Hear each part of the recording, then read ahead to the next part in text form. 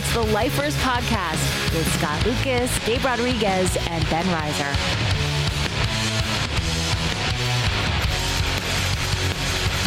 And now, here's Scott, Gabe, and Ben.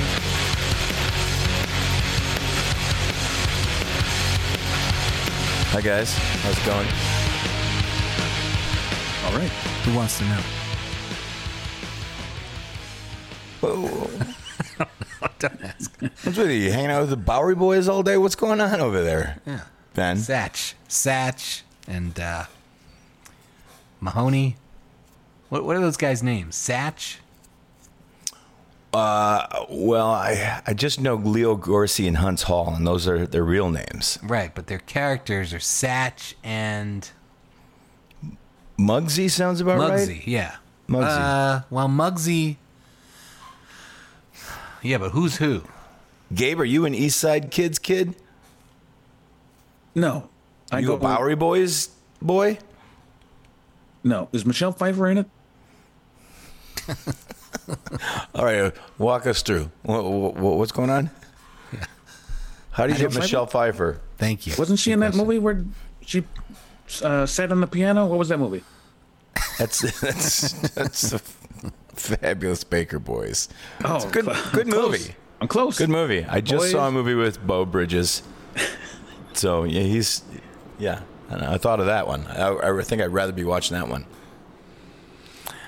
I saw Rick Ness the other night and didn't get a chance to spend a lot of time talking to him because another friend of mine who I hadn't seen in 20 years showed up at the movie, and we wound up going to get a drink afterwards.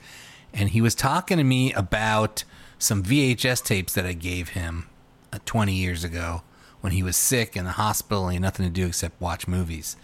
And he was telling me how much he loves those movies and has been watching them ever since. And he mentioned a movie to me that I had made a copy on VHS for him and given to him and then promptly forgotten about. He said the name of this movie, and he had to describe the whole movie to me before I even remembered what this was. But now I want to watch it again.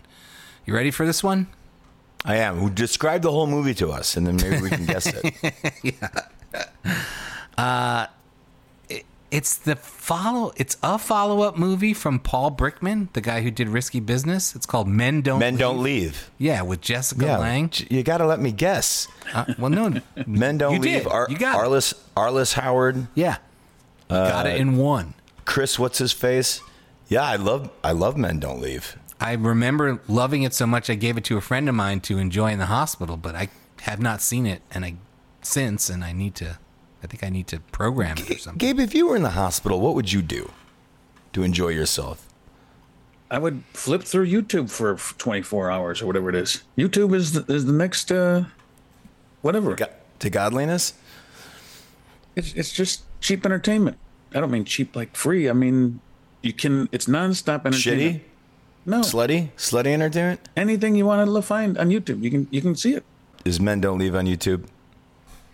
Probably. So you know where I just got back from? I just got back from Grand Rapids.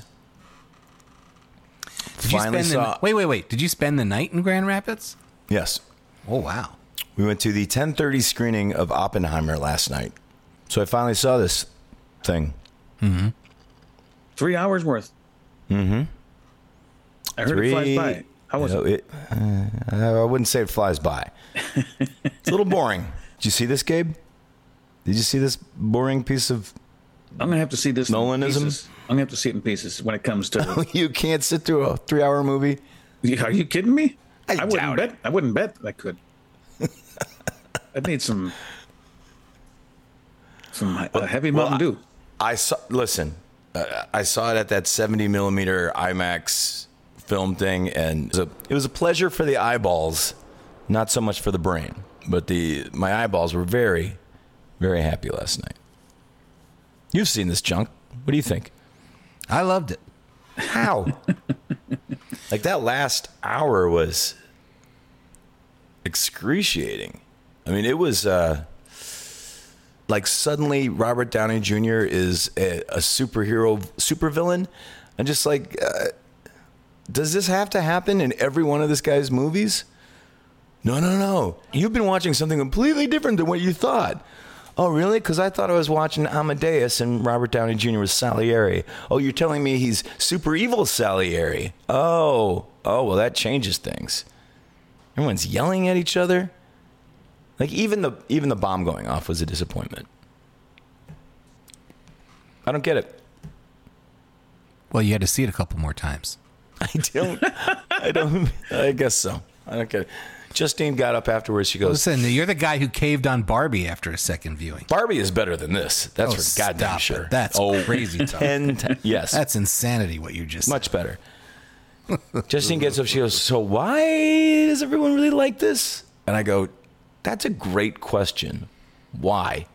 I don't know, but I'm going again tonight, so maybe I'll change my mind. I'm going to drive back to Grand Rapids, so we got to wrap this up. Was it packed? Oh yeah, dude, it's packed. It's packed, and every day, every showing, every day after this for the next 2 weeks is sold out. Wow. Like, this was the one showing in 2 weeks that wasn't sold out. It's insane.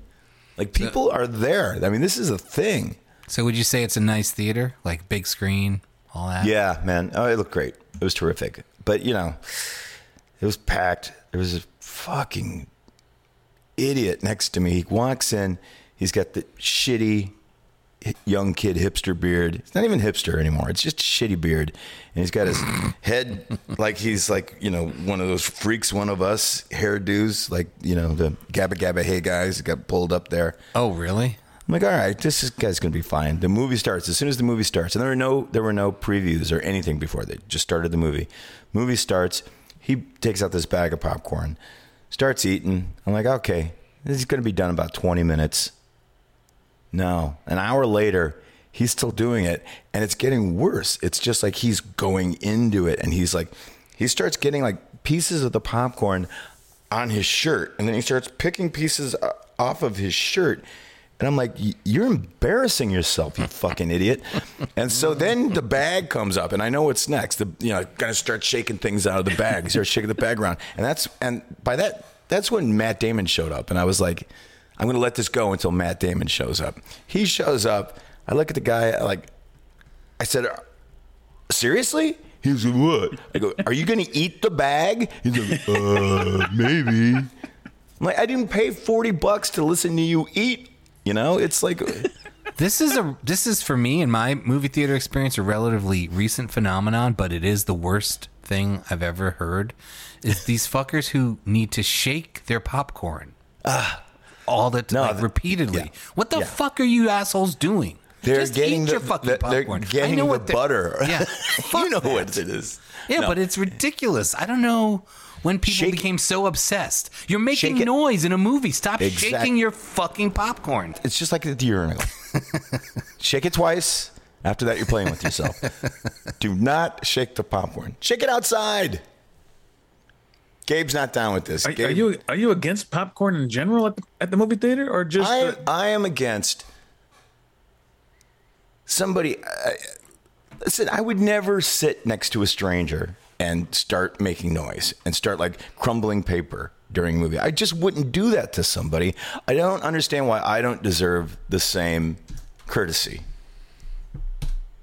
I wouldn't sit down next to you and start whispering in your ear. I mean, that's what he's doing. He's like, Gabe, do you shake your popcorn throughout? I don't shake the popcorn, but I don't. Okay, that's all. I don't want to be popcorn shamed at my experience at the theater. Listen, you've got a great point. You should be able to eat popcorn, and I know movie theaters make a lot of money from popcorn. They make more money in the popcorn than anything else. Yeah, well, I also deserve to hear the movie and not have, I don't know. Shaking popcorn is an asshole move. Ben's right. Maybe I'm being too much of a weirdo, but Ben has a good point. The other weirdo in this thing has a good point. Yeah. I don't know. But I thought, of course, it looked great, but it's Nolan's usual tricks. And I got to say, I got more out of that 90-minute documentary from 81 that's playing on Criterion than I did in all of 3 hours of this movie. Is there an intermission? I think the bomb going off was the intermission. I don't know if I can hold it for 90 minutes. Don't shake it more than twice. Not 90 minutes. 100 and how much is it? 3 hours? 3 hours, 180 minutes. Oh, it is 180 minutes. But the thing that this movie did for me, and maybe it did nothing else, but it's lovely to look at, and I was excited to be in a. I saw it right after Barbie, and I was excited to. So did you see it on IMAX? Yeah, digital. Not IMAX film, no, like digital the real IMAX. people like me, Right. But you saw it on digital, shitty IMAX. I saw it on the bullshit Okay, Yeah. all right. I just want to get that out ones there. and zeros IMAX. Yes. But the thing that it made So me, you didn't really see the movie the way I right? saw the movie. Yeah, Okay. The digital IMAX hides a lot of those narrative flaws and and smooths over those boring spots. Does it smooth over the pores? And it also too? makes Florence Pugh's tits look better than Oh. apparently they do on celluloid. Please no. No. I'm going to cut this out. No, we're cutting all this shit out. Oh, why we're not allowed to talk about Florence Pugh's breastises? Pew.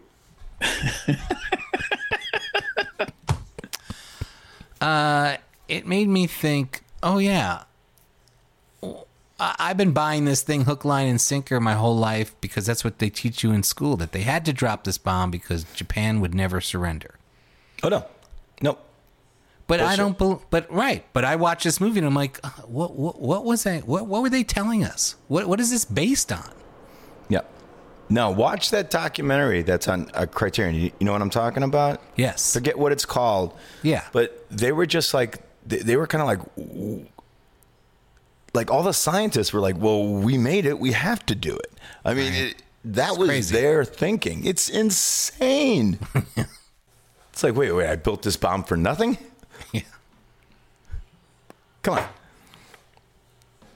Anyway, Gabe, 4 stars. Go see it. 4 out of 5, 4 out of 10. What else we got? Gabe, who's on the show today? You don't say. Today, What? I don't know. I lost my train of thought there. Rick Ness of the Figdish fame, of the Ness fame. Yes. What else? Rick Ness, long time companion, long time comrade.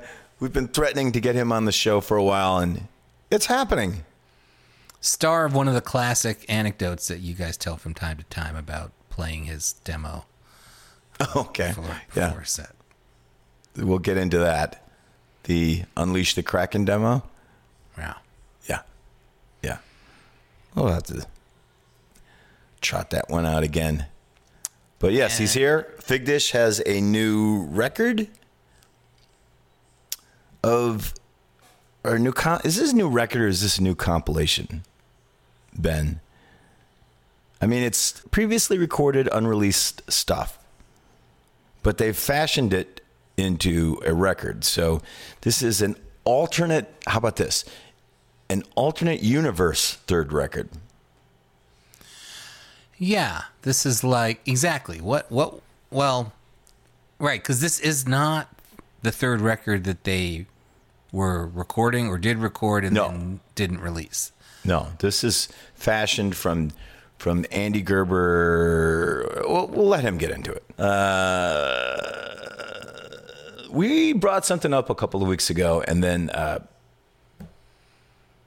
Ben, you shut it down, and that was me talking about the Pequod's pizza scene on your favorite show, The Bear. Remember this? I don't want to say anything for fear of shutting you down again, but yes. No. I do. And do you remember when this happened on the episode a couple of weeks ago? Yeah, I do. Okay.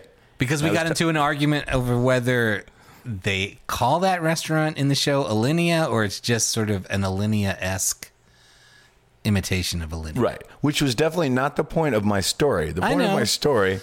Listen, we've got time to fill, and so I tend to... For shorthand, I was calling it Alinea, and it was based on Alinea. Yeah. Okay? No argument there. Gabe, are you getting all this? You were there. I think so, but what Hang I on would one like second, to consider Gabe. you impartial. Do you know anything about Alinea, Gabe Rodriguez? I know nothing about Linnea. I know something about Pequods. I don't know what the two have to do with each other. You'd like to hear this story, wouldn't you? I'm fascinated. Okay, so there's a TV show called The Bear. And there's an episode where one of the characters works at this place that's supposed to be a linea. Now, I don't know if they called it a linea on the show, but I know that it's supposed to be a linea. Can I clarify one thing or correct? Oh, here we go again. This character doesn't normally work at this restaurant, whatever it is, but he's been sent there for a week to cool his jets or to learn the trade. To learn some things. Yeah. To learn his fucking trade. You're right. Yeah.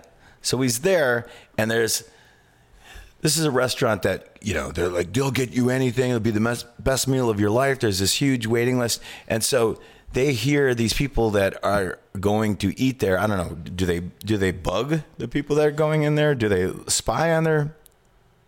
I think they seem to have like staff hovering over every table throughout the entire meal. And so this one table is a table full of tourists in Chicago. And yes. They're like, oh, we never got to Pequod's. Right. And they're bummed that they never got to try Chicago pizza. So the head chef sends this guy out, the guy who's been there, out to Pequod's to get them real Chicago pizza. Real Chicago pizza is going to do it. So they bring it, they open up the pizza box, and he looks at it, and it's the thick crust pizza, and he's like, how can I present this in a linear type of way? And so he goes out and he gets this, he just starts cutting cupcakes out of it, right? Like a cookie cutter. Yeah, whatever. Cutting cupcakes out of it. And then brings it to them, and they're like, oh my God, it's the most amazing meal. Now here's where the Bear really, really, really fucking loses me. The best thing about Pequod's pizza, and the most famous thing about Pequod's pizza, Gabe, is what? The caramelized crust. You're goddamn right. Now, anybody worth their salt talking about Pequod's knows that's the shit. That's what you come for. You don't come for the center of it. Without the outside and the crust, the pizza's useless. In fact, last week, I got a thin crust pizza from there because I was by myself. And that's what I do when I'm by myself. And they still had like a caramelized crust around the thin crust pizza. Ooh. Even the thin crust has a caramelized, because they know that's what they do. And everybody who goes there knows what they do. Now, how could the Bear get this so wrong? Well, because that's the Bear's whole fucking thing. And it's fascinating to me. It's this weird paradox where everyone celebrates the Bear as like, oh, this is the most realistic, like, right, this is how it is thing. But they get every detail that I know from my non-restaurant industry career is like, they get everything wrong. Every single detail is wrong throughout this entire fucking show, including, and spectacularly so, the Pequod's thing. You're right. Like, why would you want that without the fucking crust? It's ridiculous. It's ridiculous. And then they sent these fucks back to wherever the fuck they live. You didn't get Pequod's, assholes. Yeah. Yeah. All right. I wanted to get that off my chest. And it's been on my chest for 2 weeks, Ben. But ever since I hung out with Mike Mills and that REM show, life's been good, man. I don't let anything get me down. So, listen, maybe a guy chewing popcorn in my ear might piss me off, but I say something to him and then I move on. You interrupting my story about Pequod's and the Bear, I'm not going to let it get to me this week. Namaste. Namaste. So speaking of REM, I'm still blown away, Gabe, that you're such an Automatic for the People fan. Blown away. That is my favorite album from REM. I'm just going to say it. I'm not afraid to say it. You said it last week. Okay, I'll say it again. I'm not. I don't think you should be unproud. I think it's a great record. It's a great record. You said it's That's great. What I said. It's a great record. That's what I said. You had sort of avoided getting into REM up until that point. So what was it about? What did you hear off of that album that made you even want to buy it in the first place? I don't know. It sounds like Yeah. It sounds like a bunch of adults playing really, really tight pop rock. I'm not asking you for your evaluation of the album, having listened to it for the last. No, I heard it. years. I heard it. I think Scott and Joe were playing it in the van when we were on the road. What year did it come out? 92. Okay, so it was still in rotation. Okay. You guys just played it all the time. It was good driving music, and it sounds great on a good system. It's just a well recorded record, and I would put it up there in my top 20 records of all time. Wow. In my collection. Well, I've been listening to a lot of REM the last week, and I've been surrounded with people who have been. I've been listening to a lot of REM. I've been getting that left and right. So, can I jump in for 1 second? yes, please, Ben. I can see that. I've been experiencing the same thing myself. The one person I know who this didn't happen to, is my wife, who listened to the podcast and was like, "Oh, I want to." It makes me want to listen to REM, and she and I saw REM any number of times when we were in college together. But she was funny because she said, "Yeah, I tried to listen to all this REM after listening to the episode, and I was like, God, why did I ever listen to this shit? I hated it all." I was like, "Wow, okay." She did not tap into her youthful REM love. Well, let's help her out. I was thinking, since there were so many songs, and I've been listening to so much REM, I'm like, I should have picked this song. I should have picked that song. Let's do a next steps. Something I don't know if we've done before, but we'll do a what's the best draft day REM next steps, deep cuts. I mean, it doesn't have to be deep cuts, but your next three. Yes, the next three. The next 4, 5, three. and 6. Sure. Ben, are you in? I'm in. Let's do this. What's the best? Now, who goes first? Wait, Can I tell you how many times I've heard in TV shows and movies people say Rochambeau over the last couple of weeks? It's a thing, isn't it? So I think based on last week, I go second, Gabe goes last, and Ben goes first. I was last week. You were last week. So you go first, I go second, Ben goes last. That's fine. Because I was first, you were second. See how it rotates back? I get it. I'm first, you're second, Ben's last. Well, last week we had Jason went first. Yes, but we don't have Jason. No, I know, but I'm trying to remember what our order was after Jason. I think it was Jason, it was me. Because Gabe said, Scott, you go first. Because you were last week and you got screwed. Okay. So I'm second this week. Ben's last. Gabe's first. Cool. All right. So what's the strategy here? Do you take your best song that didn't get drafted yet, or do you take the song that you want to make sure nobody else will take? I don't know. My strategy is I'm going to pick songs from records that I didn't pick last time. That's my strategy too. That is my strategy too. All right. My strategy is I'm going to pick a song that I think someone else might take, and the other two I'm hoping you don't, because this song is one that didn't get picked up. I don't think. I got a bad memory though. Don't Go Back to Rockville.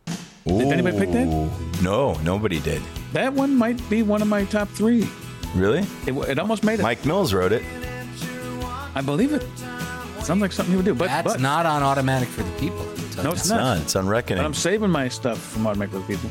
Reckoning was my favorite for years. Really? This song reminds me of them, how they sound like the Moody Blues. I think if you're going to go for a Moody Blues REM, you would go with Texarkana. Hold on a second. But go ahead. You say Don't Go Back to Rockville sounds like the Moody Blues? Yeah, I think you're not. Yeah, I think you're listening to that. You're not listening to that song correctly. I'm using. Are you listening to it on? Is there a speed slower than 33 1/3? Do you have a turntable that goes any slower than that? I'm just saying. There's a sound sometimes that REM does that I hear. Sounds like Moody Blues. Am I incorrect on that? Yeah. No. Absolutely. 100%. Okay. Anyway, Don't Go Back to Rockville. That's my song. Well, when you think of the Moody Blues, what song do you think of? I can't think of any that by name. But the You sound. think of it's the Nights in White sound. Satin. No, not Nights in White. Not Nights in White Satin. It's a different song. I'll find it later. What do you think of? Your Wildest Dreams? Or Lucky some Man? Yes, it bullshit is like Wildest that? Dreams. Your Wildest Dreams. 80s Moody Blues is what you 80s think Moody of. Blues. It is. Listen, that's the song.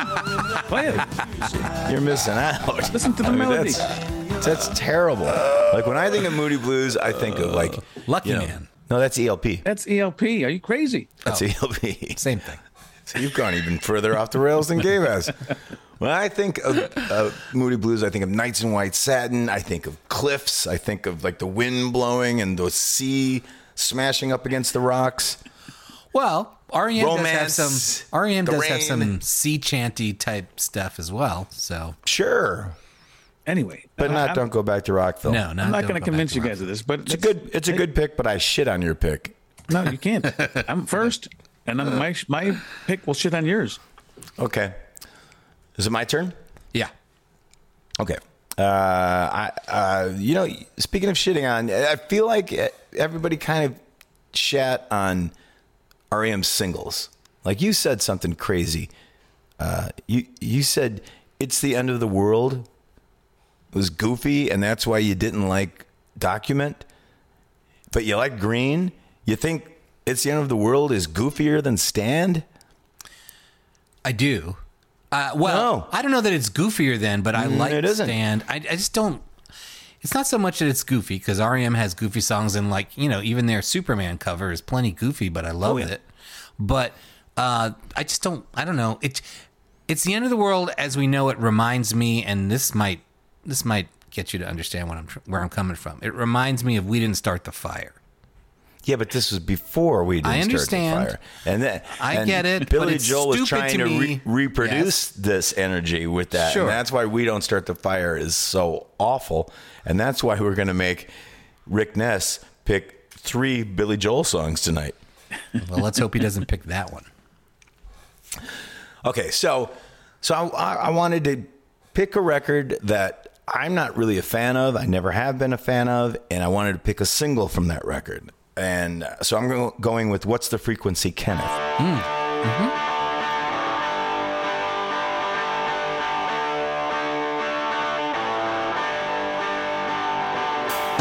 What's the frequency, Kenneth? The shopping's a drain.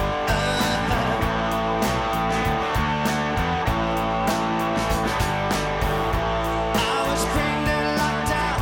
No, not up to speed.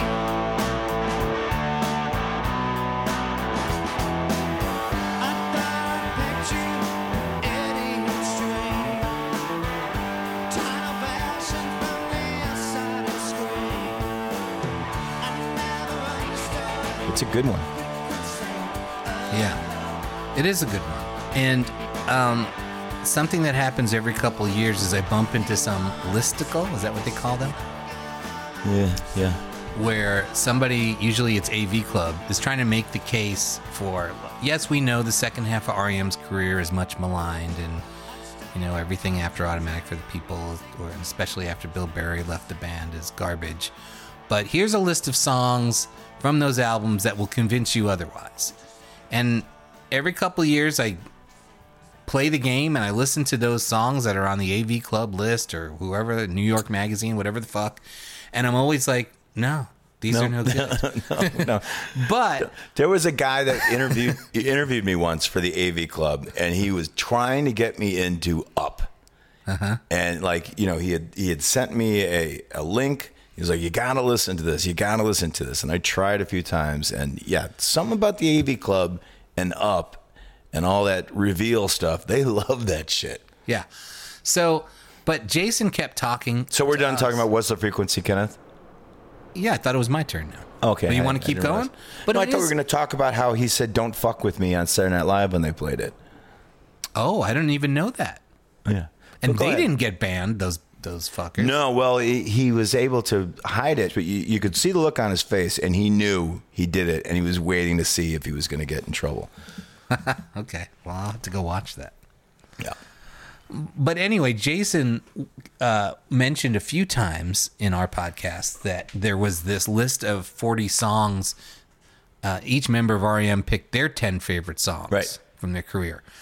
And I listened to that full list, by the way. And I did too. And I've been listening to it off and on for the whole week. And that is the first compiled list that includes songs from the dark years of REM. And I'm like, oh, yeah, this is a good song. And oh, yeah, this is a good song. I'm like, oh, these guys actually are picking what apparently are the good songs from that phase of their career. So for the first time ever, maybe I'm just open to it. I'm like, oh yeah, there's some good stuff. So I'm going to pick one of those songs as well. I don't even know what album this is from. You can maybe tell me. Don't do it. Don't do it? You're gonna steal. Ben's going to steal. Here it comes. I'm going to pick the song, and for a very specific, obvious Ben Reiser reason. Living Well is the Best Revenge. Is the song I'm picking, and it's because it has the most outrageously blatant rip-off guitar thing from Answering Machine, the Replacement song. And he does it all through the fucking song, and it's like, oh, he's playing Answering Machine. And, you know, and he's playing the rock version of Answering Machine, which Replacement's did a lot. And it's great. It's a song I've heard before and made note of that before, but hearing it on that list this week, I was like, oh, yeah, this is a good song, and it's got this Replacements connection. All right, Gabe Rodriguez. It's my turn. Oh, which one do I pick here? I'm gonna go not from Automatic for the People. I'm gonna steal this one. Maybe it's gonna steal it. Don't do it. I just realized, by the way, that Superman was a cover. I didn't realize it today, but I realized it like a couple months ago. That would have been my pick because that's a good song. I think that's okay. I almost picked a few covers. I didn't, but that's not my song. It's not my song. But my song is it okay to pick a cover if one wanted to? I guess. I mean, Superman is, you know, like Pale Blue Eyes, King of the Road. Those are I always Crazy loved, from Pylon would be a great one. All right, my song is Orange Crush. Oh, wow. Orange Crush. Great song. Orange Crush. I'm picking all the hits, as you know. Here's the thing. Like, when Orange Crush came out, I thought it sounded a little too much like U2. But I have really come around on Orange Crush last week. Last week? Oh, yeah. Been really into it. And I think that's Justine's favorite REM song, too. Was that written by Mike Mills, too? He definitely sings half the vocals. Yeah, most of my songs have him, you know, in the forefront, or at least in the mid-front. All right. Yeah, okay. I endorse that pick. That's my favorite song that you've picked so far, Gabe, I think. Okay. But I'm gonna bring it down, way down. And this is on Adventures in Hi-Fi. Look at you. One of those records. And this is the one I thought Gabe was gonna take. Electrolyte. Your eyes are burning holes through me. Oh, yeah. I almost picked that one. That's another great one from the list. I thought you were going to take that. I mean, it's right up there with the songs on Automatic for the People, as far as beauty and just that kind of thing that they do. Well, what's funny is it reminds me of one of the U2 songs that I picked, Ultraviolet. Maybe it's just the title, you know. But, Electrolyte, Ultraviolet, yeah. Is Ultraviolet on Achtung? Yeah. No. It's just the title. They don't sound alike at all. No. No. It's just the title. But yeah, that's a total jam on that record. Total standout. I think I dug it when you sent it to me. I never heard it before, and I dig it. I like it. It'll go on my playlist. Oh, you sent it to Gabe. Interesting. I figured you knew it. I figured you just go, whatever. How did neither one of you react to, or maybe we can talk about this next week, that clip I sent you of Billy Joel doing Start Me Up?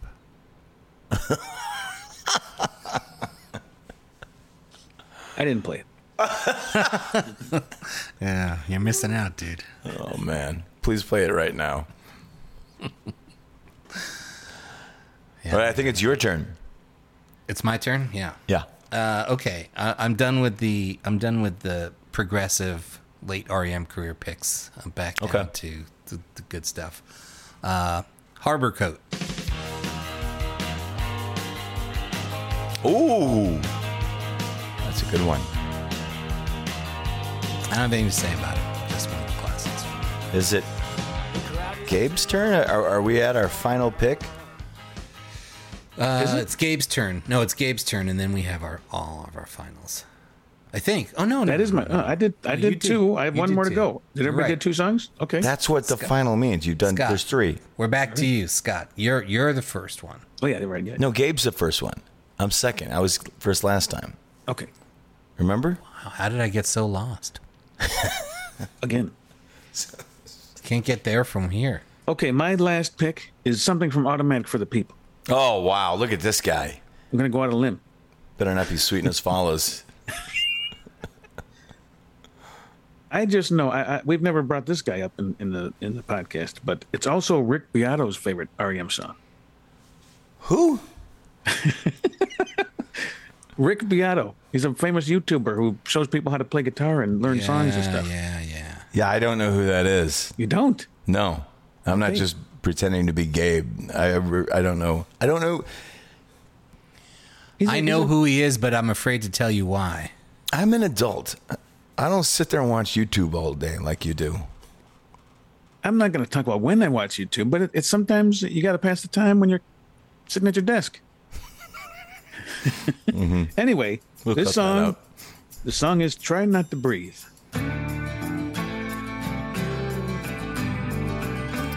Really? Yes, it's got that. It's got that waltz. It's got that. Yeah. You got to hide your love away. 1, 2, 3. Yeah, a little bit. And, I mean, this is the first one where I got to say, nah. no, I'm going to say yes. I agree with myself on this one. No. No, I mean, if you had said Sweetness Follows, I'd be like, oh, dude, you No, Sweetness, it's killer. it's good. It's good. But this one, the vocal performance alone, I like it. I thought you I'm were going down. to say Monty got a raw deal. No. Wait, Try so not to you breathe. you learned how to play this from the guy from the guitar YouTube? I don't understand. Why does it? Why you got to give him a shout This out? dude's got like 5 million, maybe 10 million subscribers, and he just talks about music. That's it. So he'll show you how to play songs. He'll show you his take on music and stuff. It's pretty interesting. I'm surprised you haven't heard of him. What's his name? Rick Beato. Oh, Beato. No idea. All right, now you'll have to catch up with the rest of us. I'm sure I will someday. My number 3 choice, because you were talking smack about Document, Ben. Welcome to the occupation. Hang your collar up inside, hang your dollar on me. Listen to the water still, listen to the causeway. You are bad and educated, primitive. Maybe you don't like Finest Work Song. Maybe you don't like End of the World as We Know It. I like Those three finest. songs I like together. finest work song. I'm not a huge Finest Work Song fan. Didn't you pick it? Who didn't somebody pick it? I last picked week? it. This is my pick. No, you didn't pick it. Jason picked it. I thought I picked it. No, he agreed. He concurred with my pick. No, he picked it. You didn't pick Finest Work Song. I picked it. No, you It's on my didn't. list. Yes, no, I you did. didn't. You didn't pick it. I think Ben? he went. I think Jason went first, and that was his first pick. No, his first pick was the one I wanted. It was South Central Rain. Oh, okay. Well, then I don't remember who picked it. Now, I do. It was Jason. Go. You're gonna. At this point, we're gonna play that bit of the episode, and you're gonna look like a fool. I don't think so. I think I picked it. And he concurred. I don't remember this. And I walked into a record store and bought Document and brought it back home and put the needle down, and Finest Work Song came on, and I was like, I'm all in with this band. So Finest Work Song would be my next pick. Yeah, let's tickle.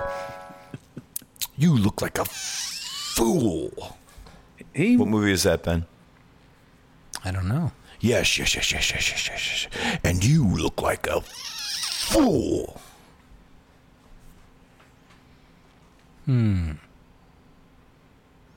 Who's the actor? Jack I Nicholson. can hear you. Oh, it's There Will Be Blood.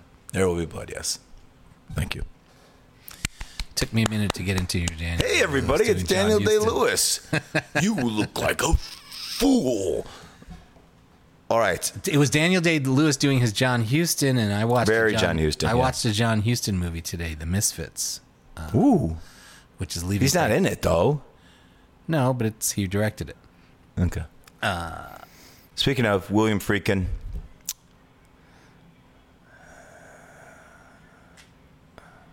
R.I.P. William Friedkin. Okay, whose choice is it? It's mine. Ben gets the last pick.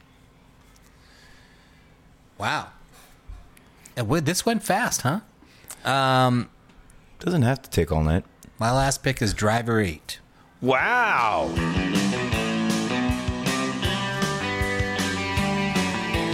Driver 8. You know who I heard came up with that guitar riff? Bill Paul Berry. Westerberg. Oh, Bill Berry.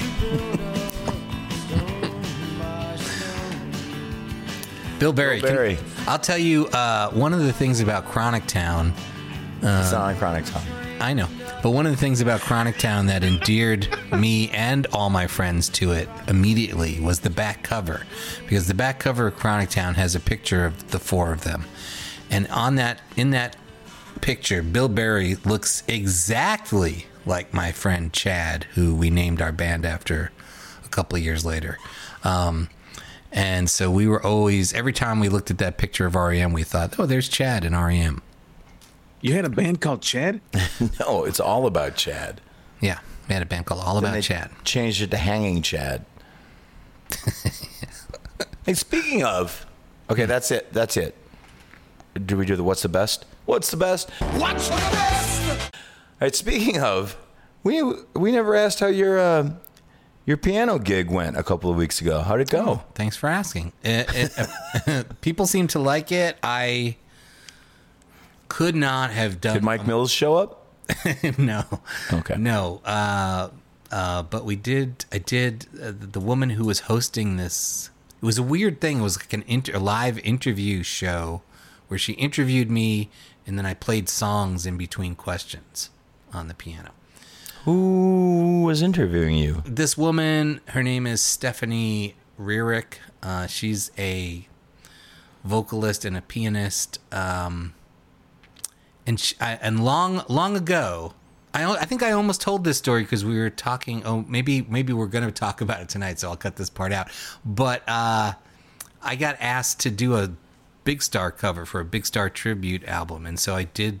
And all of every single Big Star song had already been taken by other people who were asked to be on this compilation. So I wound up deciding to do this song. I think it's off of the second album called Morpha 2. It's just like a 1-minute little piano song, very pretty song, but a complicated piano part. And so I knew Stephanie at the time, and I asked her if she would figure out how to play it on piano, and I would just sing it, and she played piano, which she did. She also sang harmonies in it. More for too small, you're gonna hurt yourself. I might call, and I might need some help.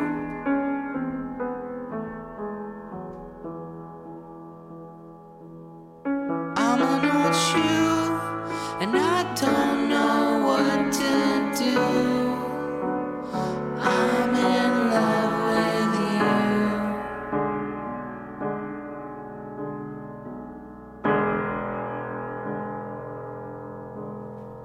Katie asked me to read her stars. I liked her. From afar,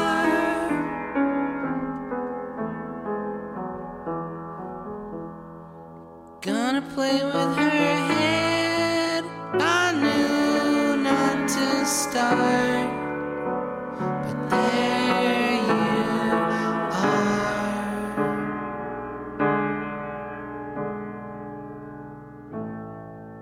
And she wound up recording her own solo version of that cover and putting it on an album later on. And they decided not to use my cover at all and never wound up anywhere. And what's her name? Stephanie. What's the last name? Rearick. R-E-A-R-I-C-K. You know what? I think Stephanie Rearick was my summer girlfriend from Canada. This person sounds made up to me. This whole thing sounds like, hey, everybody, it's Rick Ness. Rick Ness, what? That is quite a library, Professor. Clap very much. I clap. You couldn't see that. No. Okay, I need to see it. It was inside. Is it light out where you are? What's going on? What's going on behind you? It's light out here. It is not light out. We're not in different time zones. Do you want me to put this on the dark setting? No. Wait a minute. Oh, that's fake. You're not. Okay, so you bought that. You actually thought this was my library. Yes. Even with this bright daylight. That's what I was trying to get to the bottom of it. You know, you can make little. I would have to be in Hawaii for it to be lighthouse. You can make videos and use videos as your background. And my friend made a video of his actual kitchen where he normally zooms from, but him walking every 5 minutes or so, him walking through the room. So I'm on a Zoom meeting with him and I'm talking to him. He's sitting like Rick is sitting. And then like 5 minutes into this thing, all of a sudden he walks past himself. And I'm like, what the fuck is going on? That's brilliant. That's such a mind. That's annoying is what that is. That's just somebody being an asshole. Yeah. I don't know if you're being interviewed by somebody you don't like. Wow. Do something like that. Yeah.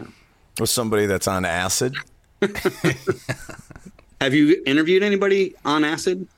Either yourself or them? Have they been on acid? Oh, I see. Yes. On acid? We're going to cut this out, but yes, we together. We went to rooms. It was great. You did? You're kidding. Yeah, we were really going down there, and we had some and like, what are we going to do with these? I go, I don't know. Should we eat them? He's like, yeah, what the hell? Pops it in his mouth. I go, okay, I guess I'm doing it too. I mean, I heard that dude was laid back, but that's impressive. Oh, he's laid back. Speaking of drugs, I went to the Cinematheque, and I didn't see you there, Ben, but I went to the Valley of the Dolls. I was there. I didn't see you weren't? there. Oh, no. Huh? I went to Beyond the Valley of the Dolls. I missed Valley of the Dolls. I was at both. Yeah. Oh, well, I was there with you at Beyond. I looked around for you. I didn't see you. I didn't look around for you because you didn't tell me you were coming. But I've been meaning to get in touch two with you. movies here in Chicago too, at the University of Chicago. Oh, maybe there's a thing. I just thought it was funny that it was sponsored. I guess you got the fund from the pharmacy school. Yeah. I wonder if that's what happened at University of Chicago. Also, the pharmacy department, the School of Pharmacy. I mean, Beyond the Valley of the Dolls is a crazy fucking movie for the School of Pharmacy to sponsor. It's insane. Yeah. Remember when Rolling Stones played at Double Door, Rick? Mm-hmm. Mm-hmm.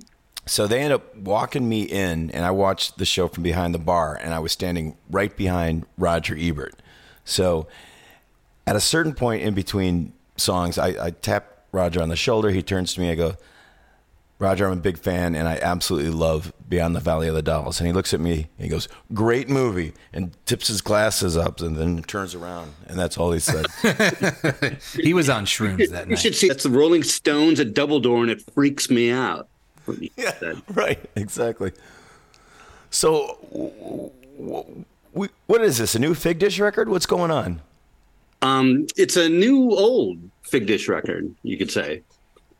You could say. Yeah. So it's a collection. So the album features songs from two different sessions. One is the third album that we made with Andy Gerber, and that's about the time we were getting dropped. So that stuff never came out, although a couple of songs were repurposed by Mike and Blake for Caviar, and then a couple songs were repurposed by me for the Ness band project. And so I think there's about 4 tracks from those sessions, and then the other tracks are from the When Shove Goes Back to Push session. Oh, really? Yeah. that Gerber also did. So it's all of the stuff is recorded by Andy. So, I mean, how were you, who did the sequencing on it? We kind of did it together, kind of over email. Primarily Andy did. He kind of had I think the best idea for the sequencing. But it was a kind of a long, kind of randomish process. So basically, Forge Again Records reached out to us, and they actually wanted to do vinyl reissues of the first two Figdish records. And we said, sure, great. And then we realized that actually getting somebody at Universal Music in the legal department on the phone to talk about a licensing deal with a band that nobody gives a shit about and probably nobody even knows about anymore, that was proving to be a Herculean task. So we said, okay, if we don't get a lawyer, who knows somebody over there, this is gonna. So we haven't abandoned that project. It's just gonna take a while. So we decided we can actually release this unreleased material, and Forge Again Records were kind of enthusiastic about that. So we considered making it a double album because we have I think we have about 25. Released tracks, and we thought about doing a double album just because it would be kind of, I don't know, bold and obnoxious to do it. Yeah, right. I remember the conversation about I was at Million Yen and Gerber's like, I don't know, they're talking about putting out a double, and I just go with the best songs and do a single. It's just too much for people to listen to. But I have two questions already. First of all, isn't it a double-edged sword that if you can't get Universal to even recognize you, don't you feel like you could just put those re-releases out and they would never exactly know exactly anyway? Yeah, I mean, we could, and we could probably get away with that. But there's a chance. Was really pushing for that. We would just have to remaster it from the CDs. Okay. But then my other question: do you think that there are original tapes around? Because our original tapes aren't around. I think they were destroyed in that fire, and I'll bet you your tapes were destroyed in that fire. Yeah, we don't even know. We might not even have access, but we would still need to license the stuff. And legally, what is legally really? All this legalese. Well, here's my other question: am I to understand? Oh, that wasn't two questions? I said I had two. I thought that was two. What was the second part of that question? I wasn't listening to the first one. Go ahead with your second one. Are you saying that the only tracks from this unreleased third album that you're putting on this thing are the ones that didn't get repurposed for those two other projects? That's true. Oh. Wait, was the next batch that wasn't on the Ness record? That was not on the Ness record. That song's actually called The Ragged Ones. Some of these working titles, for some reason, stuck over the years. I call it the next batch. I think it was the next batch on my cassette. I'm just glad the next batch. If you want to call not it the that, rag ones. That's, I do. It's not that. I don't understand why you're not getting that. I want to call it the next batch. I get that you want to call it. I'm just telling you that it's not called that. You're in your welcome mind to call it that. I'm not going to stop you. Oh, am I? Okay. Well, anyway, the next batch. I'm glad it's finally seeing the light of day.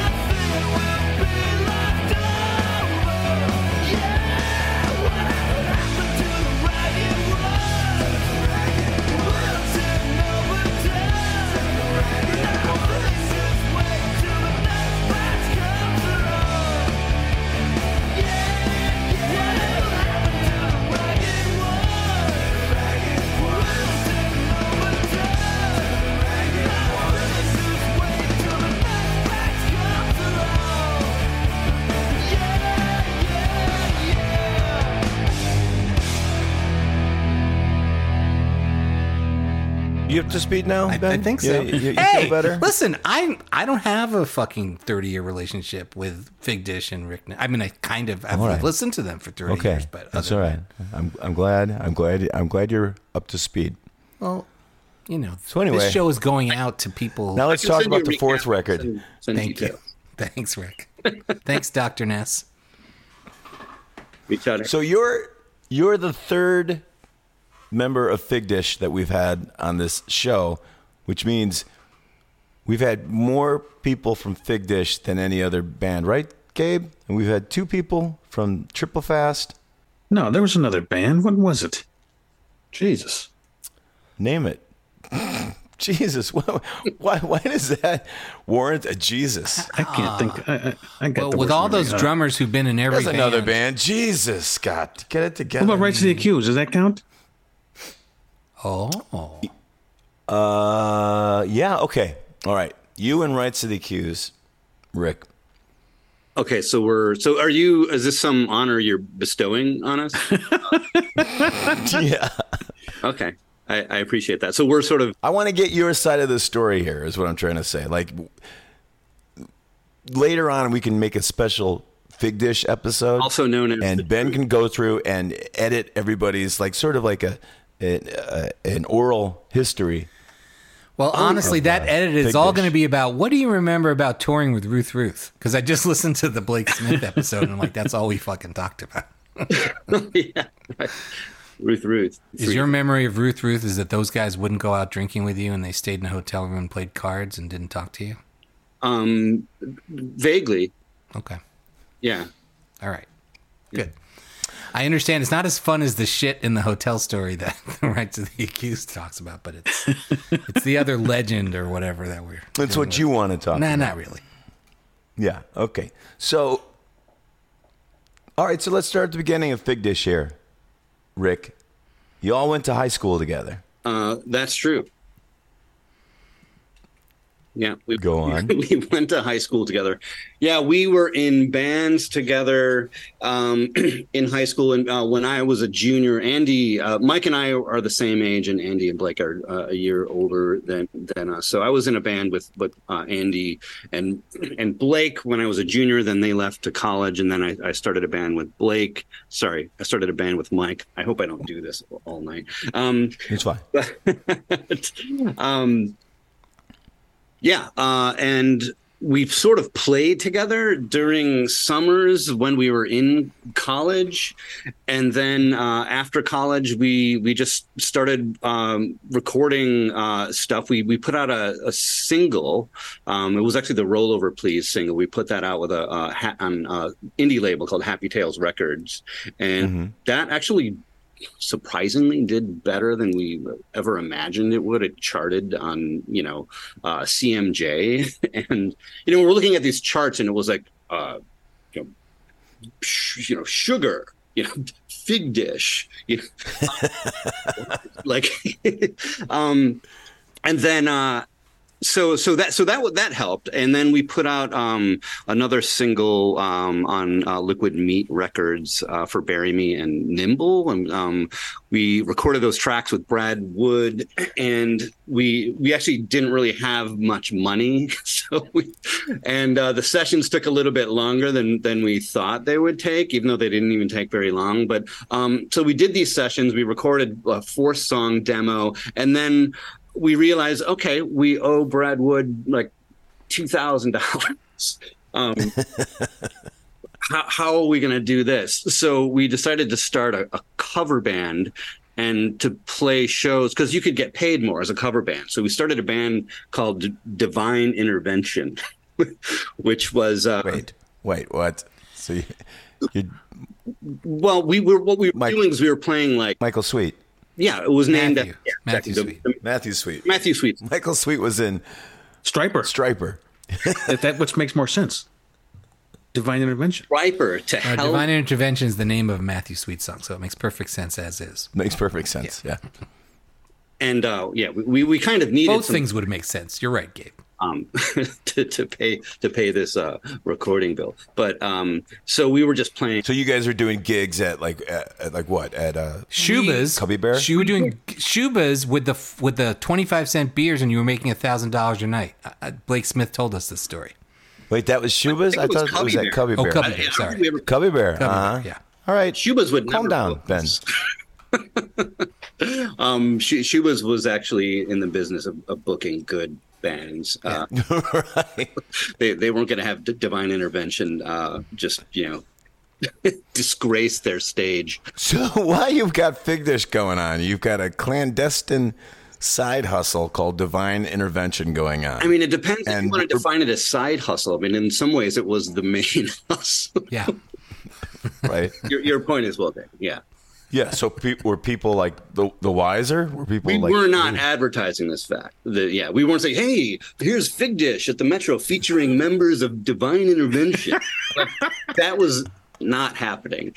So we were definitely keeping this on the DL, and but we were able to get better paying gigs. I mean, you pay like your 25-cent beer night on a Tuesday at Cubby Bear, and you get these people coming from the Cubs games, and the place is packed. They don't give a shit who we are. They don't know who we are. They're just like, oh, they're playing that Creep song. I love that song. So so it was like that, and we were able to play a couple of parties.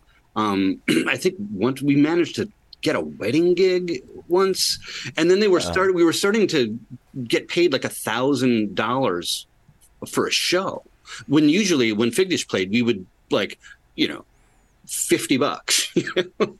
Right? You'd play like you'd play like Thurston's, and you try to get as many tickets with your name circled as you could. Okay, it looks like you brought in 26 people.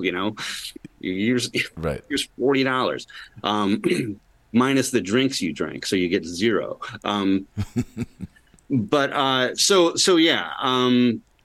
That's how we made money. We actually started calling it Grand Rock. It's the only way we could make $1,000 playing a rock game. Oh, I see. Get you. Okay, Grand Rock. But we were able to pay our bill, so Brad Wood was happy, and we were able to go in and make another demo at Idful.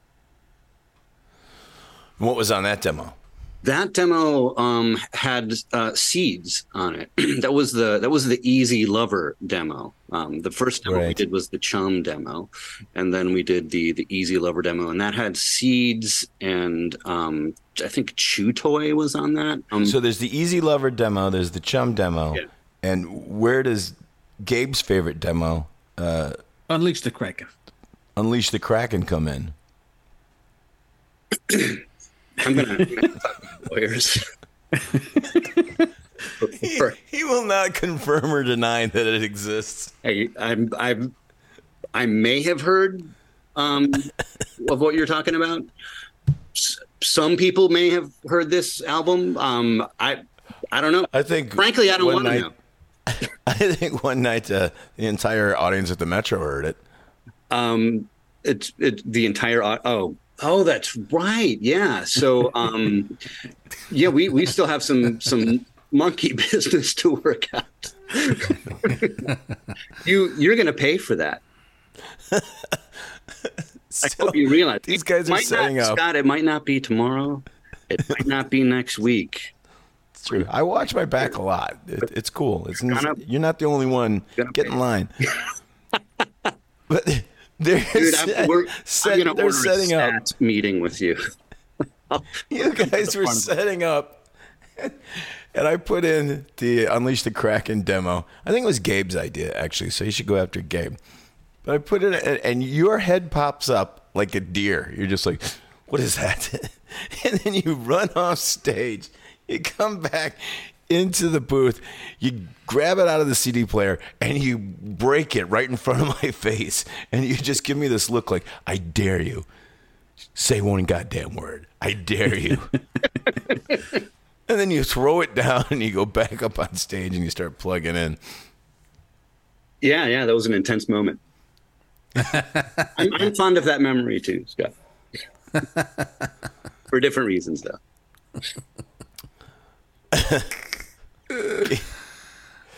All right, so then you guys get signed.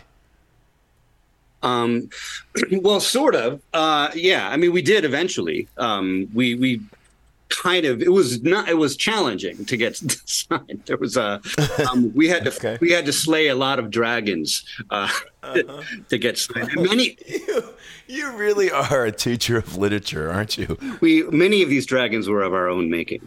But you remember that. I mean, we were doing this divine intervention thing, and then we were playing a show. We decided, and I think you remember this, we decided to play a show with Triple Fast Action, Nectarine, and the Hush Drops, and we were each going to play one side from Neil Diamond's Hot August Nights. And so and I mean, great album. It was. It's a no-brainer. It's a no-brainer. I mean, the stage. She's the goddamnedest woman you ever seen. Yeah. The greatest inscription on a rock album. But anyway, we play. So we decide to play this. We each learn a side, and then we learn that some A&R people from Columbia and Geffen are coming to the show, and of course the three other bands who were smart said, "We're not going to do these Neil Diamond songs. We're going to play our songs, so the A&R people who might like us can hear it." Right? It's another approach. And then there's us. And we say, right, we're going to play the Neil Diamond songs. In fact, let's just play our favorite Neil Diamond songs. So we just we made a list of just 8 or 9 Neil Diamond songs. We we played I Am, I Said, America. I think we opened with America. And anyway, of course you did. Yeah, like you do. And these A&R people were kind of offended by it. And, are you kidding me? You are not going to get on your knees, thank us for being here, kiss the right, and play the best show of your own material. But we didn't do that. So we really, I think we got blacklisted or something because we couldn't get arrested for a little while. And good thing you had divine intervention. We had divine intervention to fall back on. Yeah. But a future of that, I mean, you kind of want to. It was fun for a while, but you don't want to be forced. So do you actually think Triple Fast and Nectarine and Hush Drops actually learned Neil Diamond songs, or were they just yeah, sure? I don't know if they actually. I assume it was your idea. Yeah, it was. Yeah, I know. But they I don't know if they did. I have no evidence that they did. They said they were going to, and then they said they weren't. I'll bet you when you went to the bathroom, they all looked at each other and said, well, we're not doing that. We're not doing that. No. So so what happened after that? Oh yeah. So realize that we're not going to get anybody's attention unless we resort to lies and deception. So I got the names of a few A&R people and sent them demo tapes with fake notes in them to the effect of hey, saw this band at CBGB's. They were outstanding. It seems like totally your cup of tea. You should check them out. And just sign, Steve or John. And so I sent it to I didn't want to overdo it because I didn't want people to realize it was a ruse. So you didn't want a bidding war or anything. Yeah, yeah, right. Who wants a bidding war? So I don't want to send it to 3 people on the East Coast, 3 people on the West Coast, and I didn't tell the other guys about it because I kind of just wanted it to be a surprise. And I get a call. Blake's number was on the demo, so people called him, and then I get a call one day from him. He's like, "Dude, you'll never guess. I got a call from Tom Carolyn from Atlantic, the guy that signed Pearl Jam." I'm like, "Oh, cool." And that's one of the guys I sent it to. He's like, yeah, it was weird. He got this tape from somebody he didn't know. And, you know, he's like, I don't know who this Steve guy is, but he's like, anyway, I love the demo. Let's talk. And I'm just like, I can't believe like how that worked so much the way I imagined it. You imagine how things might turn out, and then it doesn't quite turn out that way. Blake had no idea. He had no idea until I told him during that phone call. And he said, "No, that was actually me." Reaction. You fucking freak. And then, so of the 6 people I sent it to, we got responses from 2 of them. That's pretty good. One of them signed us. Wow. Who was Andrew Brightman from Polygram. Andrew Brightman, right. We asked Mike about this. It was on Wikipedia that, like, within 3 weeks of signing, you guys were in the studio making the first record. It was pretty quick. Yeah, I think we signed in December, late December. It may have even been early January. I mean, I know we got the offer in December. It may have been early January when we actually signed the contract. We might have actually done that for tax reasons. But yeah, we were in the studio by the 3rd week of January in Dreamland in New York.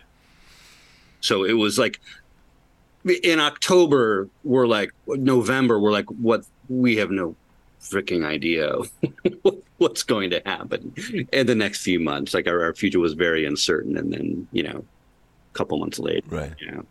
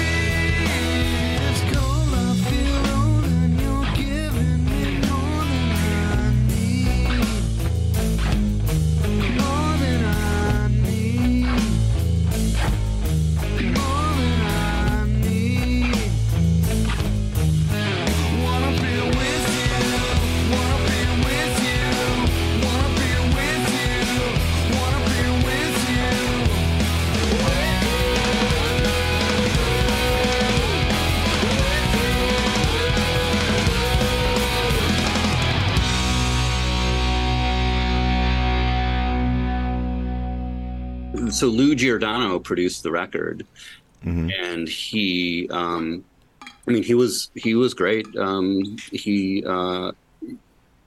He went to MIT, got his engineering degree there. Super smart, very knowledgeable. But he flew out to our house. We rehearsed, and we had a studio in the basement of my house at the time, and he came out and worked with us for a week. a lot of the songs weren't demoed. And were you at Club Shakespeare at this Club point? Shakespeare, yeah. So he flew out to see us at Club Shakespeare. Ben, I should Thank you. mention Club Shakespeare was where Rick lived. I had a you flat in Bucktown, in Chicago, and it was on Shakespeare Street, and you lived there with Andy, which was right next to Dickens Street, which was next to Homer Street. It was this sort of just Wow. randomly put together some authors, so we ended up getting dubbed Club Shakespeare. But that's where we rehearsed. right? Yeah. Remember that time you and we left Smart Bar, and we were going to Club Shakespeare for an after party, and we had those. I don't know who That they is were, not like those two narrowing girls. it down, Scott.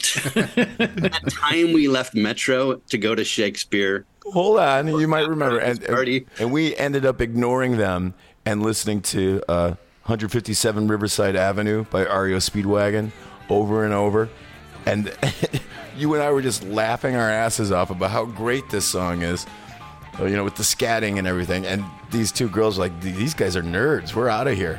And we were like, see ya. Yeah. So, note to your younger fans, if you want to get rid of women really quickly, put on REO Speedwagon's 157 Riverside Avenue and start laughing to it. Which, in my opinion, Oh my impossible God, we're not such idiots. I mean, I don't regret it one bit. I don't either. I'd do it again. Yeah. Well, I mean, like we actually we played that at the first Halloween show at Double Door. Yes. We played. We were REO Speedwagon. I know. You in that fucking wig. Remember, Gabe? You in that Kevin Cronin wig was the most ridiculous thing I've ever seen in my life. The most ridiculous thing you've ever seen. I'm you honored. looked like a Berenstain Bear or something like that. What's that? You looked like a Berenstain Bear or something like that in that thing. And you walk in the room, you're like, hey! And I just start doubling over laughing. You're like, well, it's not that funny, is it? Yeah, I guess it was pretty funny. And even the song was funny until minute 8.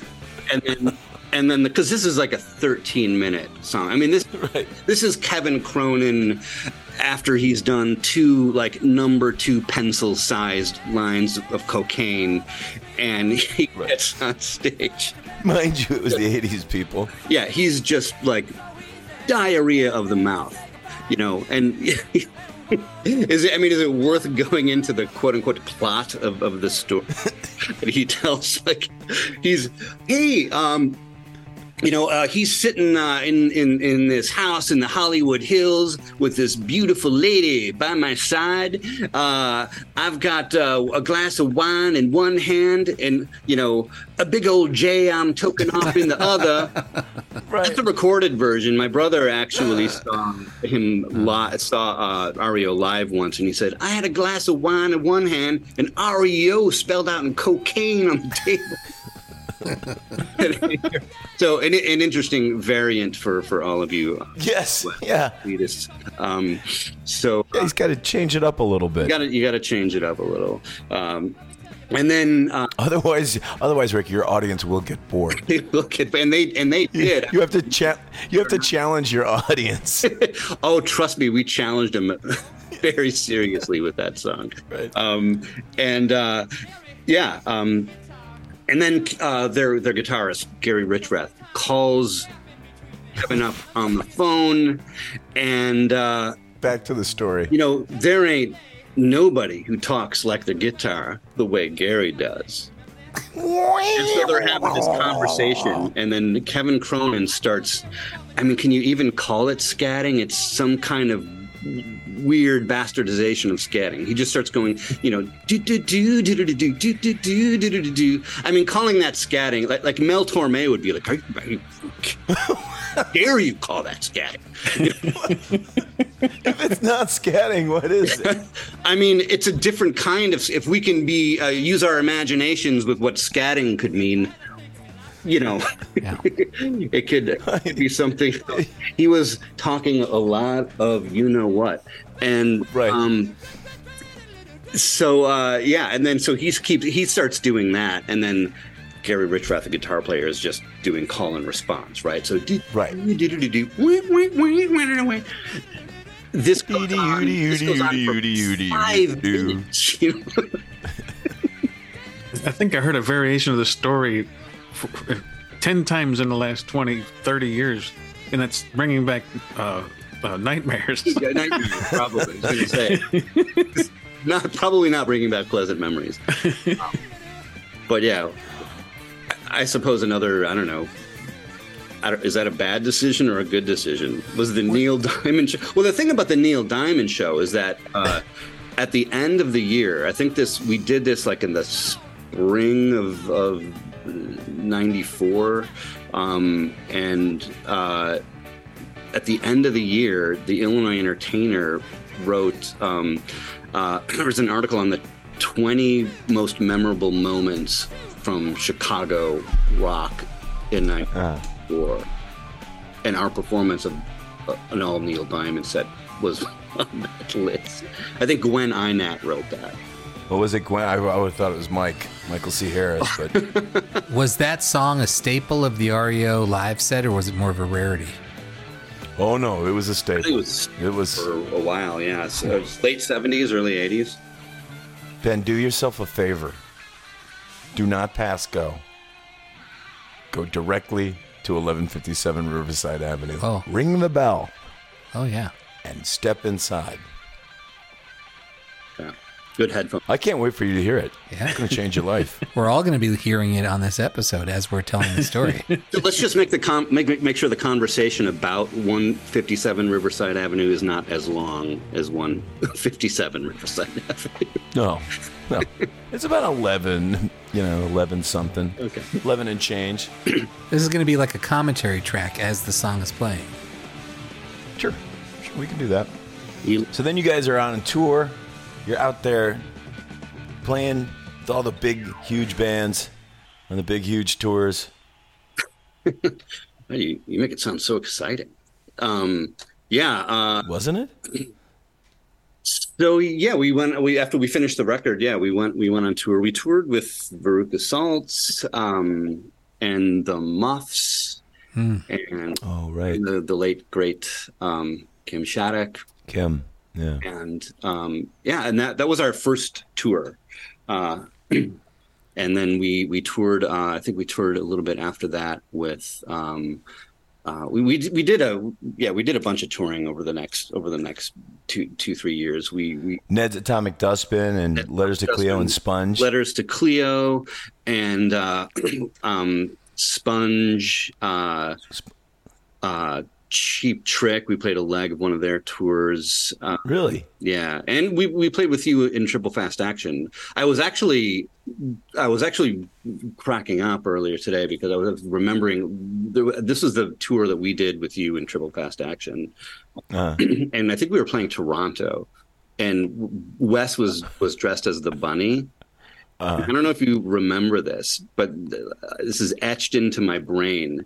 So we were playing "See Me, Feel Me" and listening to you by the Who as our closer, and Wes, he was our guitar tech for this tour, and so he would he wasn't guitar teching for us. No, well, what it was you, us, and Veruca Salt, and so Wes did come out to guitar tech, and he was wearing the bunny That's suit. That's right. Okay. Thanks for clarifying. Right.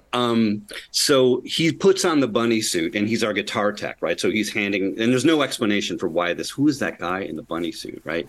And so he's handing us our guitars. And then for the final song, we play See Me, Feel Me, and he comes out and he sings it, right? And then, and he would be really dramatic about it, right? Which is exactly how he should be. And he picks up the microphone stand and he starts singing, "See Me." And then right after he sings that, the bass, that lead bass of the microphone stand falls off. It wasn't fully screwed on, falls and it hits one of the bouncers in the head. Right. He was one of those guys standing in front of the stage and hits him on the head, and the guy is just out like a light. He just falls down like a wet rag.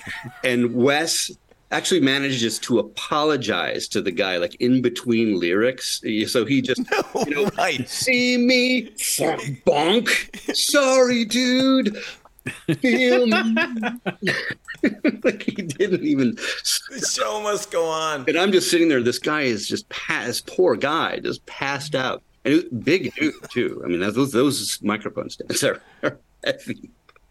Yeah, that was one of the heavy ones. Well, what can you tell us about your love of Zima from that period? Yeah, I'm still not living that down. So You're not. To be truthful, I never had a love of Zima. No. I met somebody. Andrew Brightman introduced me to someone, and we were just hanging out that night. And I think we were in New York, and she wanted Zima, so I got Zima. And what year was this? This was probably like what, 97 or something like that. But Wes, they were still making Zima. Yeah, I think so. But Wes and I were sharing a hotel room, so he wakes up in the morning and sees Zima sitting on the couch. He's like, "What the hell is this?" And right. So that just, of course, it being Wes, he's gonna find the biggest Zima cardboard cutout he can find, and it's gonna show up behind your amp at every show on the tour. Possibly. Yeah, that's what happened. Yeah. You remember any funny tour stories, Gabe? I remember, for some reason, going to practice with you guys. This might have been at the Figdish Shakespeare house. I don't know. When you're learning these covers, and I got 3 covers in mind. I got Ain't Talking About Love, Big Balls, and Switching the Glide, The Beat Goes On. What the hell are you guys doing? Why were we playing those excellent songs? Is that your question? Yes. Yes. That's what he wants to know. What was going on? You want to know why a rock band would choose to play some excellent rock songs at a show? Yeah, what was the occasion? I mean, you're a signed band, touring, got 1 or 2 records out, and you're learning all these covers. I don't understand. Yeah, but they've got divine intervention in their veins. And you were freaking out about the lyrics to all these songs, and well, we were learning a lot of them in the van, before the show, like right before sound check. Yeah, we did. Well, I remember you guys wanted me to get up and play Switching a Glide. Yeah. This Beat Goes On with you guys, but I didn't even know that song. That was the first time I'd ever heard it. Oh, really? When you guys taught it to me, yeah. Wow, that's interesting because you're from Chicago. The thing about This Beat Goes On, Switching the Glide, the Kings, they were from Toronto. They were Canadian. Toronto, that's right. Donna from Toronto. Toronto, yeah. But they had they weren't. They You're were not going to explain that one to the outsider. No, just let that one hang. Okay, what's that? If you don't know, you don't know. I miss what Ben said. It's okay. Okay. Let it go. But they were really popular in Toronto and Chicago because XRT played the hell out of that song. And so I think we got familiar with that song just from XRT. Right.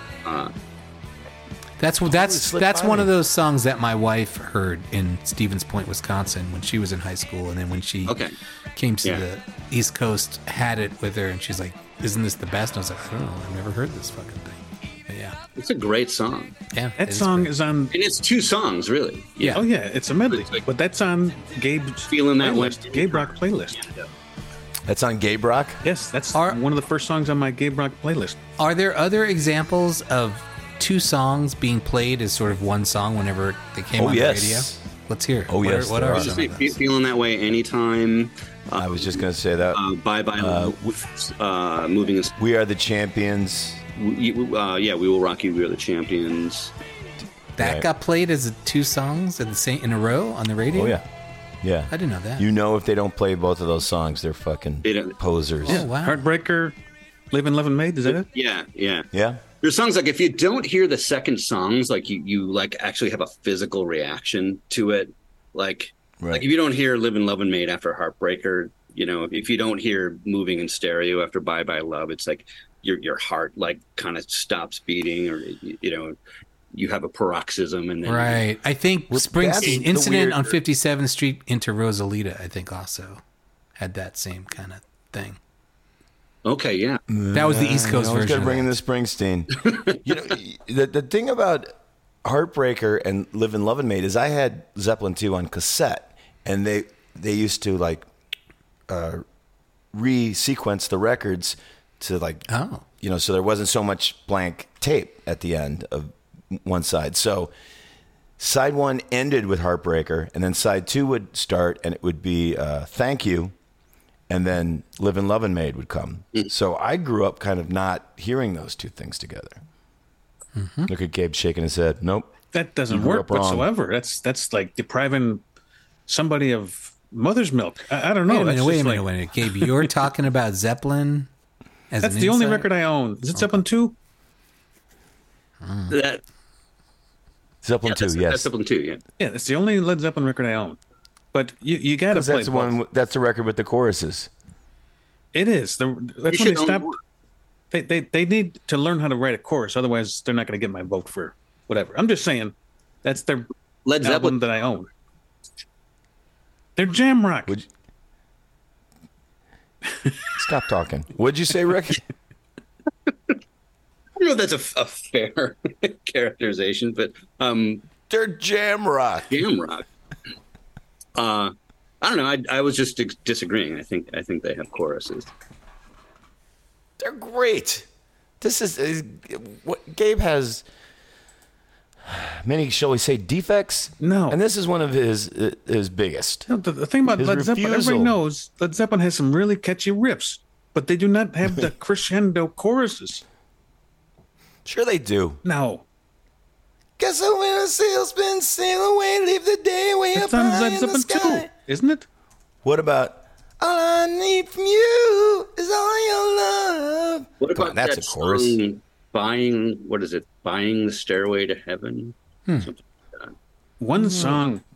That song doesn't have a chorus. One song. They have one song. All right, so tell us your memories of the end of Figdish. Like, when was it that you're just like, fuck this? I don't think there was a moment where we decided to fuck this. We didn't. I mean, there wasn't any like falling out.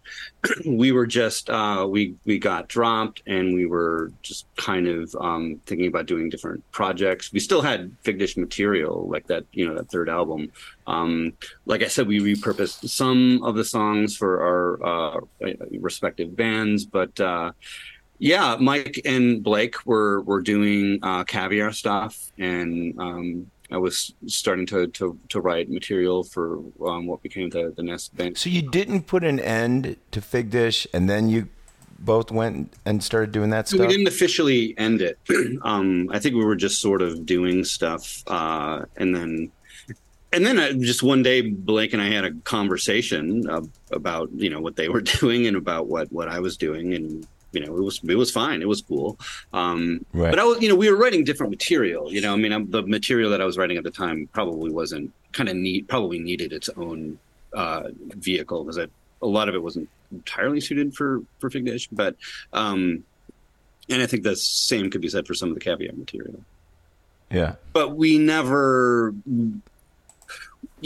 followed up on that unreleased album, and kind of just kept doing our own thing. We ended up having a reunion show, I think in, I don't know, 2005 or something. I think we had probably been broken up for, but Right. You've had a couple of those. So are you guys going to get together and do some shows? When does the record come out? possibly it's going to take a lot of practice for us to do a show. I don't know if I can sing as high as I used to sing. I don't know if I could strum as fast as I used to strum. But I'm up for doing a show. We did talk about playing a show. There are no plans set. There's been some vague talk about the possibility of doing a show. And, you know, our drummer, Andy, he broke his hand. Blake got hit by a car a few months ago. I hope Mike is healthy. Right. I haven't heard anything. So I don't know. There are some physical ailments in this band. I mean, Blake, I think, is a hypochondriac, but A little bit. but you can't fake getting hit by a car. I think No, you could, you could, but yeah. you know. But dude, you're making up for everyone else with your physical prowess. We recently saw you bike, I don't know, 20 miles or something from Mickey's Tavern to Middleton, like in the middle of the night. Yeah, you're a biking motherfucker up there. No, I'm actually not a high biking motherfucker. I wasn't high. No, I see. But, okay. Boo. About 50 miles. Yeah, I biked to your show, dude. That's Scott. That's how much I care. Yeah, no, I get it. I'm good on you. willing to burn calories for you. Yeah. So you're Professor Ness up there in Ben's neck of the woods. That's right. Yeah, in Ben's neck of the woods. It's funny. I've actually known Ben. We haven't known each other personally, but I've known Ben for the last several years, just because, you know, his work with you know, film and the Cinematheque and the Wisconsin Film Festival, because I've been a big fan of the Cinematheque and the Wisconsin Film Festival for a long time, so I always go. And he always gives these really funny introductions, and These wonderful introductions, isn't he? He's good. he's the best. And Rick and I had a wonderful time that night after the podcast at Mickey's. So you said. That's what I said, but then Scott. That's what you say. But then Scott said, "I saw Rick. He had that look like, get me out of this as fast as you can." I'm like, I don't know. Maybe. Scott thought that I had that look. Yeah. I've seen that look before. Like glassy-eyed. I think Scott was just messing with you. Yeah. Well, that could be. I think Doesn't sound like me. I think that's psychological abuse, Ben. I think it's just Psychological warfare. exactly. Ben, people don't like you. So That's kind of the message you were trying to send, right? And right. Scott So gains the upper hand. Rick, tell us about your class. Like, what is your course like? My course. I've taught many different courses. So I got my degree in English literature. So I've taught mostly literature courses and writing courses. Mm-hmm. So I can give you some examples. For example, So Judy Blume. the YA, the Judy Blume, I think, is for the continuing adult studies. Okay. The older people like like the YA stuff. I'm glad I brought it up. But I did not teach Judy Blume. I would love to teach a class on Judy Blume. Are you there, God? It's me, Rick Ness. Me, Rick Ness. Yeah, that would be the name of the course. Yeah, exactly. I'd probably have an enrollment of 2 students because that was the only course they could get at that time. So who have you taught? Like, come on. So last Impress us. taught a class on transatlantic literature of the long 19th century, mostly like late 18th and 19th century literature. So who did I teach? I taught some poetry. I taught some poets like Phyllis Wheatley and William Blake and Samuel Coleridge. Ooh, Gabe's favorite. He loves Samuel T. Coleridge. Yeah. Who wouldn't? Yeah. Well, that's because the Iron Maiden, right? Yes, that's the only reason. Mariner.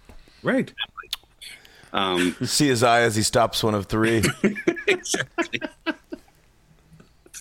I think, Gabe, you should be the Mariner sometime. You should just show up at people. Oh, he is. He already does that. Okay. He goes to weddings and just sits in the corner. Let me tell you the rhyme of the ancient mariner. Who the fuck is this? Who invited this guy? Wait, Dr. Ness, what does rhyme mean?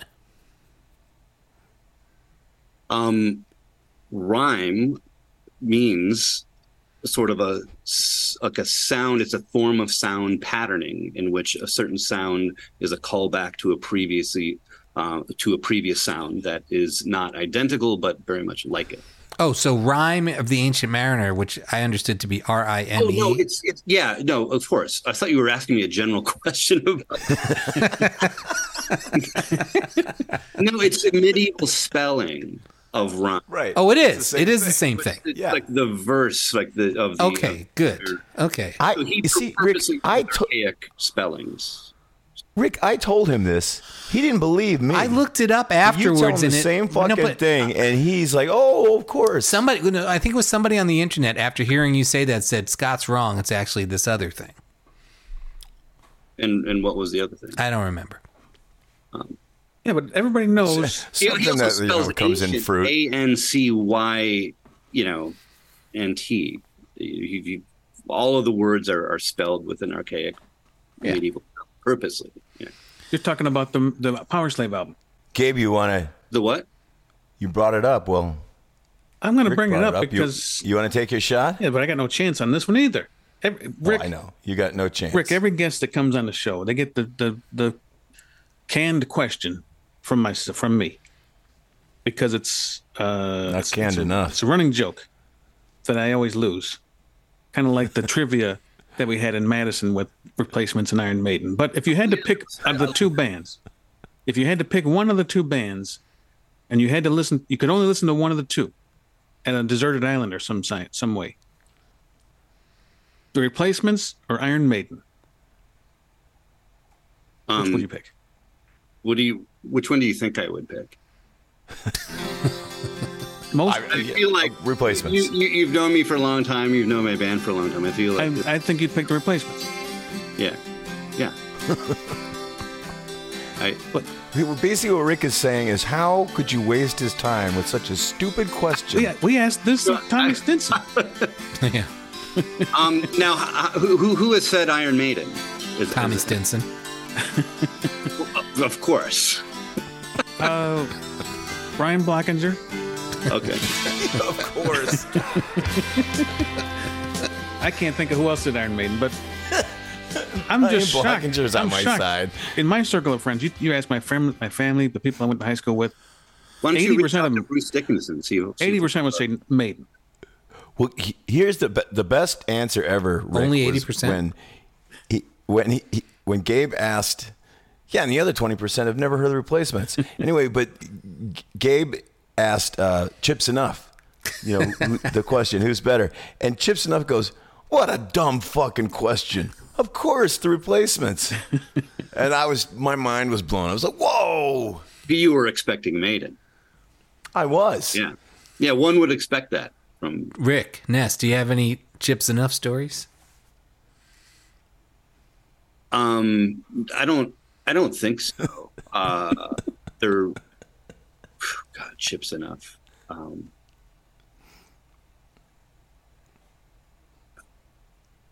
There's one. Maybe it's not suitable for retelling. Okay. I mean, he told us a lot of stories himself that weren't He suitable. told us about stealing a horse and bringing it into their hotel room. Oh, that's amazing. Yeah, it is. It's really amazing. Look, Lake Geneva's never seen anything like it. Yeah, I can't top that. Yeah. So yeah.